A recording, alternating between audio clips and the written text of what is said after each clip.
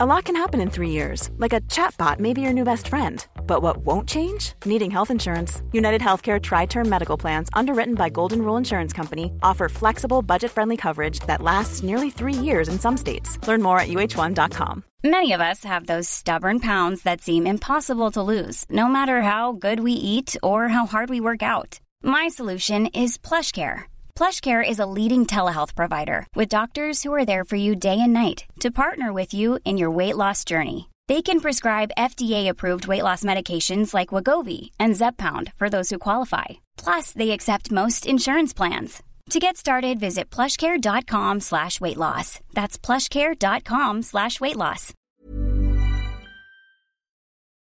Hi everybody, welcome to Dan Snow's History Hit. The Normans. People in England have heard about the Normans because of the Norman Conquest, 1066. Seen as one of the great milestones of English history. Transformation of England to an Anglo-Saxon kingdom into a Norman one, with very different ideas about politics, culture, religion, architecture, and language. There were many Norman invasions, in fact. The Normans weren't content with just England. The Normans, of course, after England, pushed into Wales, Scotland, Ireland, but all over Christendom, the Normans made themselves felt. Southern Italy and Sicily, into the Crusader states of the Holy Land and North Africa. The Normans were a phenomenon 1,000 years ago. And there were a few parts of Europe or the Middle East that did not feel the impact of their presence. So I talked to Trevor Rowley about the Normans. Who were they? What's going on? Why did this warlike people erupt from northwest France? Where did they come from? And what's it all mean? What's it all mean, folks? What we're always trying to ask on this podcast. I think you'll find his answers very interesting, so please check this out.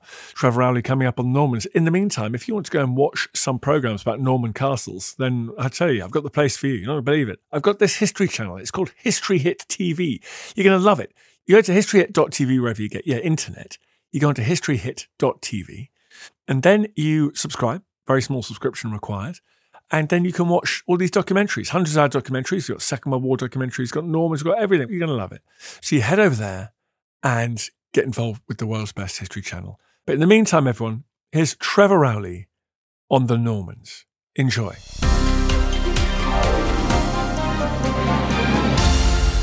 Trevor, thank you very much for coming on this podcast. Not at all. Well, this is very exciting for me because everyone talks about the Norman conquest in our little England away. And we think about Hastings in 1066 and the harrying of the North.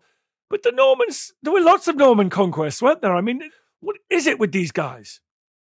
Well, I suppose naturally we concentrate on the Battle of Hastings and the conquest of England because this was a major event in British history, the beginning of Whig history. But of course, they did other things, many other things. They conquered southern Italy, conquered Sicily. They had short-lived enclaves in North Africa. They had a long-lived territory kingdom in the Levant at Antioch.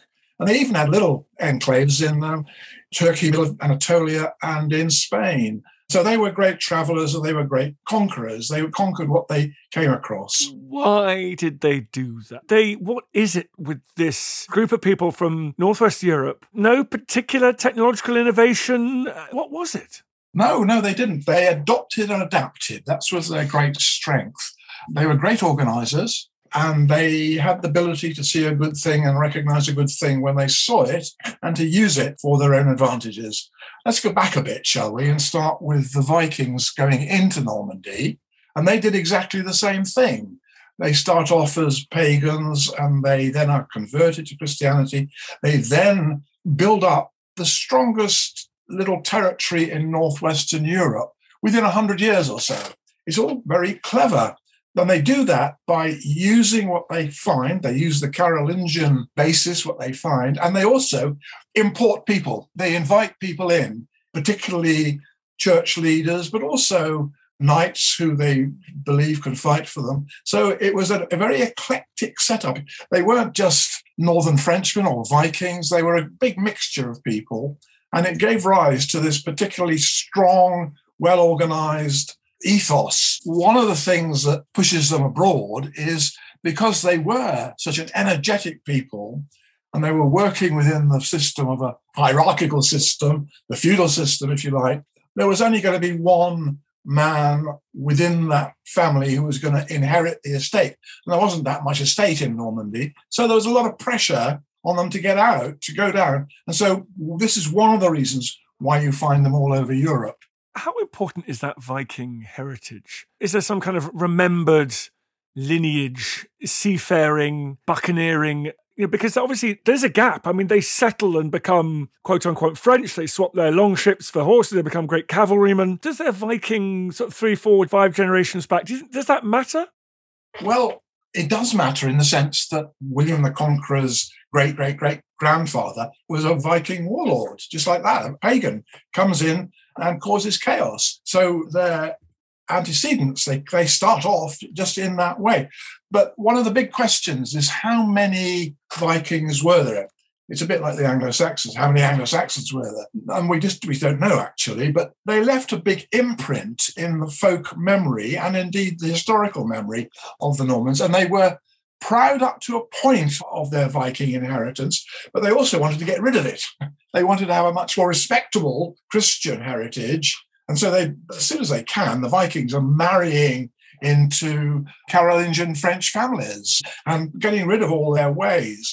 As far as the sort of cultural, I mean, in a way, there's always a sort of a racist element to this. But so if you say that, because they were strong and fought hard and so on, this was inherited from the Vikings, I'm not sure this is true. What they did was that they got rid of most of their Viking cultural features very quickly. There was a slave market in Rouen right up until about 1000, and that was a definite Viking cultural inheritance. But they got rid of that about the year 1000. They also lost the use of the Norse tongue for the most part, mainly because Norse was not a written language, and they needed a written language, obviously, if they were going to play Western Europe politics and taxation and so on. So one of the later dukes, Duke Richard, sends his son to Bayeux because there's still a Scandinavian-speaking element there, a school there where they're still speaking it. But for the most part, they're quite happy to get rid of all that baggage. But they are proud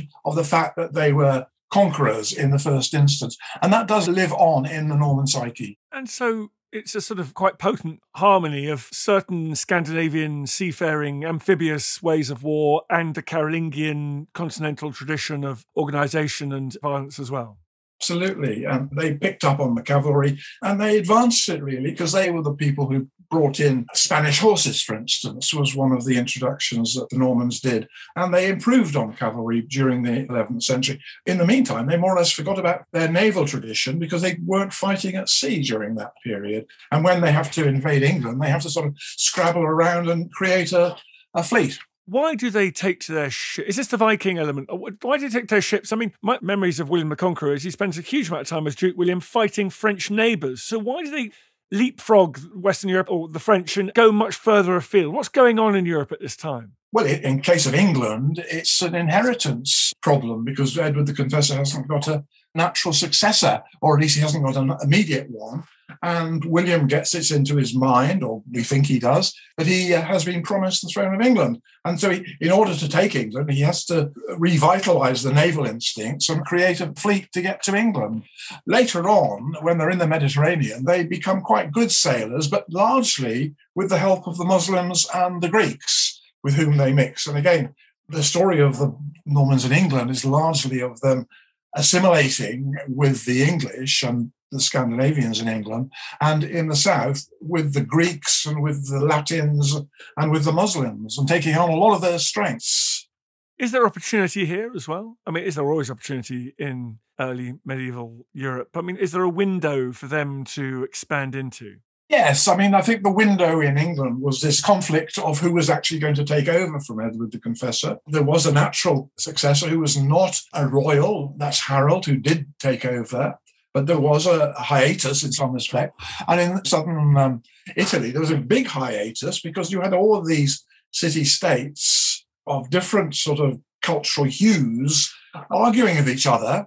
And the Normans could move into this and take over. That's what they did, exactly. They start as pilgrims, armed pilgrims, if you like, and then they're invited to help as mercenary soldiers, and then gradually they build up their strength. But there is definitely a hiatus in southern Europe with the waning Byzantine Empire, the Muslim Empire just beginning to be on the wane, and the northern Europe, the Lombards beginning to push down as well. So it's a very, very confused but open area in which the Normans really played both sides extremely well. And is there a fortification technology point? I mean, the French the Normans are famous for castle building in England. When they arrive on these hostile shores, they find it easy to get a toehold, partly because the science of fortification makes it harder for people to push them back into the sea. I think that's a very good point. Certainly in England, as you say, the castle is the key to how they're able to hold the country. I think if they hadn't invented and developed the castle, they wouldn't have been able to stay. They'd have been kicked out. They didn't use the castle so much in southern Europe because there were already fortifications down there, which they were able to take over. There were castellate buildings, structure forts, which they were able to use. But once they get to the Holy Land, of course, again, you get exactly the same situation where they dig themselves in, building these massive castles, and they are very difficult to winkle out, and that's why they're able to hang on.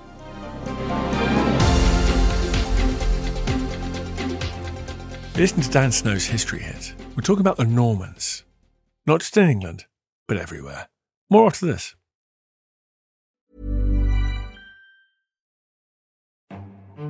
This is After Dark, myths, misdeeds, and the paranormal.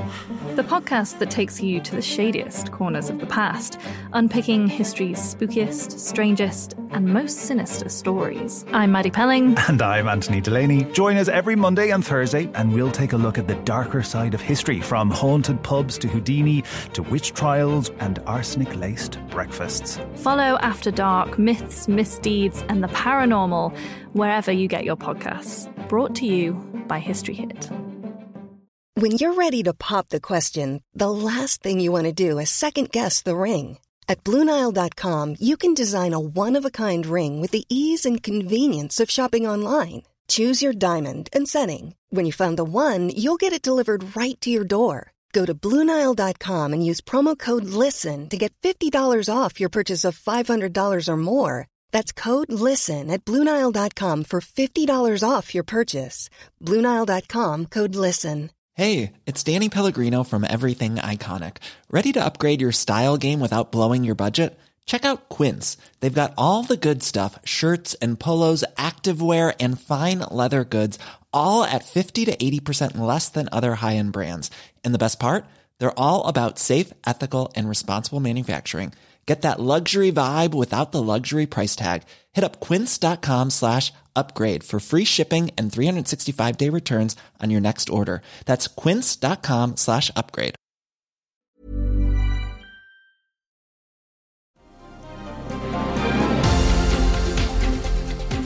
You mentioned they prove very flexible.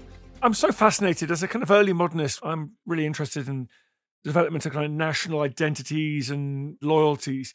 When these people arrive as overlords in Sicily or southern Italy or parts of Anatolia, do local people just go, well, there's a new boss in town, let's get on with my life? Or do they have to overcome this kind of antipathy of being essentially foreign? Again, excellent question, because I think to begin with, like all incoming invaders, as it were, they are resented and rebelled against, but very rapidly, because they are so open to taking on other people and using other cultures' strengths, they rapidly assimilate. For instance, let's take Sicily and the kings of Sicily, the Norman kings of Sicily. They have Muslim advisors, they have a Greek navy, and they dress in Byzantine robes, you see. So they assimilate themselves in a very, very effective way. But again, you do see that kind of ability of the Vikings to arrive and assimilate there, because you don't get the Bretons doing this, don't you? You don't get the Count of Maine sending out his forces. It must just be they're well equipped for this job. I think that's true. I think maybe you could say they just had it in their blood. They understood the best way of taking over an area and maintaining control of it. But this, in a way, if you think about nation states and so on, this was a weakness because they were much more interested in their family and the inheritance of the families rather than the whole idea of the Normans. They weren't particularly interested when they were doing their conquering and taking over of maintaining a sort of Norman way of life. They were much more interested in getting the land, getting the wealth off the land, and handing it on to their successors. So in a way, this is not a traditional colonial activity because they're not intent on imposing Norman control in the strict sense of the word on the world. They're much more interested in power and wealth. Trevor, in England, what looked like this awesome takeover by William the Conqueror and his close family, close cousins and friends, a generation or two later, they're all at each other's throats. I mean, it's a complete shambles. I mean, William's sons, I mean, my God, those boys were fighting each other the whole time. And the next generation was even worse. So is that something you see elsewhere in this kind of Norman? You do, because it is families fighting it out and fighting for the trough. It's one of the reasons for the end in Sicily, as it is in England, that you get family divisions, which then are expressed in military terms, and they're fighting each other. And you end up with the whole thing going through the roof. And in both cases, it ended up with non-Normans taking over because you were dealing basically with female inheritance who were marrying into other dynasties like the Angevins in England. And that's how the Angevins come in. And they, of course, create an empire, which in itself is much stronger and bigger than the Anglo-Norman Empire, because that consists of half of France as well as a lot of Britain. Yes, so you're quite right. It is this family thing, really, which I think the feeling that it's the family which is most important, but that in itself leads to these great divisions, rather than thinking we've got to have a Norman on the throne. But is there also, therefore, I guess, this sense that if you're a younger brother out looking for your particular worlds to conquer, like Henry I, William the Conqueror's fourth son, I think it was, it's hard to justify.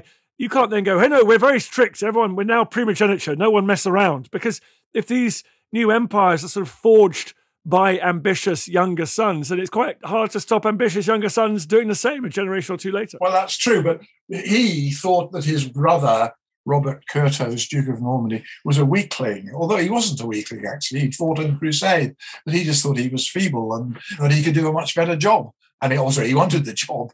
But you're quite right. How do you stop the next generation doing exactly the same thing, which they did? And does that mean that they have trouble building lasting legacies? I don't think so, because I think they make a major contribution, because what they represent in England is this big change of direction. Up until 1066, most of the cultural links had been actually with Scandinavia, although that's not to say they weren't with France. But after 1066, the axis of influence moves further south and east. And from then on, it's France, which is the dominant neighbour and which has the most important impact on England. And that goes on right through the Middle Ages. And you can look at things that the Normans introduced. Although I say this business of assimilating other peoples and so on, in England, they didn't do that in the beginning. They got rid of all the English prelates, all the English abbots, all the English gentry. They just got rid of them and replaced them with Normans. And this had a big long-term impact. Within 100 years, 150 years or so, this had changed, and England was beginning to evolve as a separate place, Anglo-Norman England, if you like. But England is somewhat separate from what they do in the south and in the Levant. Yeah, I don't know anything about the south and that, but England, they seem to sort of move into a pretty impressive centralised state and just Frenchify it, Normanify it, I guess, and build their castles. It's amazing. But elsewhere, do they have a similar ability to produce very lasting, stable legacies as they do in England? No, I would say not, because what they do is create a Northern or Western European form of culture in the South, which dominates and carries on. They get rid of the Muslim, they get rid of the Byzantine eventually. But what they're doing, they're introducing European, and that, of course, leads to Spanish and French, other French principalities moving in. So there isn't a real Norman legacy in France. Italy, although I would say that the buildings that the Normans executed in Sicily, like Palermo Cathedral, Monreale Cathedral, these are some of the grandest buildings in Europe. But they're a mixture of Northern European, Byzantine, and Arab. And as you, of course, point out, that we're still speaking a version of the Norman language. Our parliament and exchequer and all these words and judiciary are all from Norman, and our royal family certainly trace their heritage back to the Norman conquest, and before as well, to be fair. Elsewhere in Europe, how lasting do their conquests prove? I would say far less so, although they introduce a French element into Sicily, but that is pretty quickly thrown out by the Sicilian Vespers, and it's a Spanish influence, which is as strong as the French. There is a sort of lasting French influence to a little extent in the Levant, more than Norman English, as it were, but I would say that they disappear from the stage much more completely in those parts of the world than they do in England and Wales and a bit in Scotland. Why do they? Is it just the rub of things? Is it just the nature of empires coming and going, the way that great affairs tend to go? They don't turn this kind of Mediterranean world into a lasting confederation empire, whatever? Or was there a particular weakness that meant they would only burn brightly but not for a very long time? Yeah, it's like a sort of flood, isn't it? It comes in and then goes. I think it's partly this business of being in family inheritance orientated rather than Norman French character. And that is because, as you say, of the waves in those parts of the world. They are largely extinguished over the centuries, whereas in England, they have created a pretty sound basis. You know, we're talking about names. Our personal names, Williams and Richards and Roberts, are all Norman. And the liturgy in church, for instance, was a French one, but it was brought in by the Normans, changed by Lanfranc in the 11th century. Architecture, Romanesque architecture, has a very strong place in the British tradition, comes around every 200 or 300 years. And literature as well. This is heavily influenced by the Normans. But of course, by the time a lot of these things are rooted, the Normans themselves, as a political entity, have disappeared.